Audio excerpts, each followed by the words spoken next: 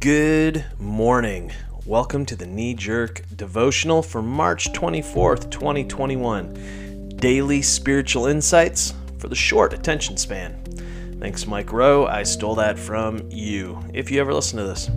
Our passage this morning, Romans 10, 14 through 21, goes like this. But how can people call for help if they don't know who to trust? And how can they know who to trust if they haven't heard of the one who can be trusted? And how can they hear if nobody tells them? And how is anyone going to tell them unless someone is sent to do it? That's why the scripture exclaims, "A sight to take your breath away, grand processions of people telling all the good things of God." But not everybody is ready for this, ready to see and hear and act. Isaiah asked what we all ask at one time or another. Does anyone care, God? Is anyone listening and believing a word of it? The point is, before you trust, you have to listen. But unless Christ's word is preached, there's nothing to listen to. But haven't there been plenty of opportunities for Israel to listen and understand what's going on? Plenty, I'd say. Preachers' voices have gone round the world, their message to earth's seven seas.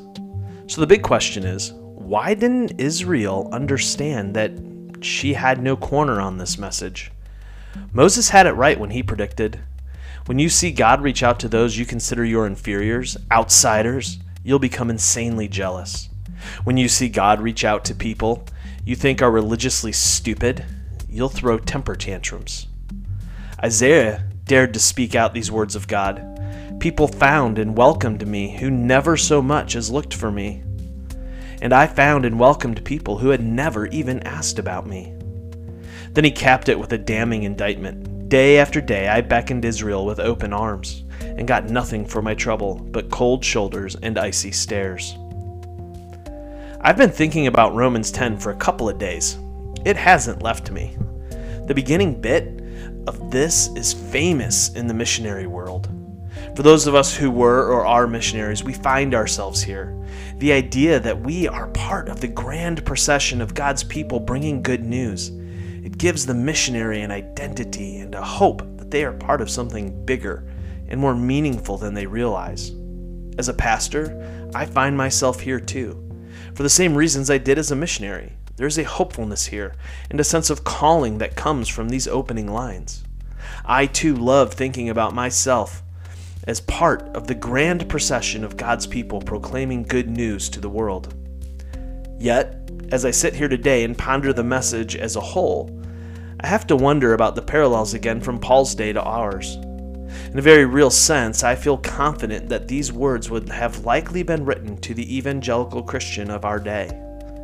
Again, caveat, I know that this is Paul stating his understanding of how ethnic Israel and ethnic Gentiles fit together in this new body of Christ. Yet, as I process this devotionally, the parallels to American evangelical Christianity are too stark and too obvious to miss for me. The quotations from Isaiah cut me to the quick. Who for me are those that I'm upset about hearing and receiving the gospel? Who, in their response to the gospel, leaves me standing outside the party as the older brother? You see, this passage is very much an exposition on the parable of Luke 15. We almost always put ourselves in the shoes of the younger brother, and yet miss the very uncomfortable reality that we are more times than not the older. I am confident that we all have what I call our Jonah people. These are the people that we don't want to hear the gospel because we know that God is faithful and true and that he will relent and grant even them grace. We want them to be judged. We want them to experience hell. Just like Jonah and the Ninevites, he hated them and wanted God's judgment on them. When he preached the good news of God to them, they repented and God gave grace. So what did Jonah do? He pouted and was mad at God. Who are my Ninevites? Who are yours? When we get up in our feelings about those we don't want to see get grace, we miss the grace that is offered us. Just like the older son in Luke 15, everything that the father had was the oldest son's, but he was so caught up in his own efforts to please a father that loved him without condition that he missed the grace. When his little brother came home and received grace, he was so angry and jealous he found himself in the darkness weeping and gnashing his teeth. It was a veritable hell on earth.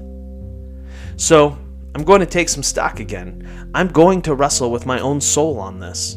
I want to live life in the party. I want to experience heaven on earth. To live that way demands that I rejoice even when those people hear and respond to the good news and find grace, not judgment. Until tomorrow, love well, my friends.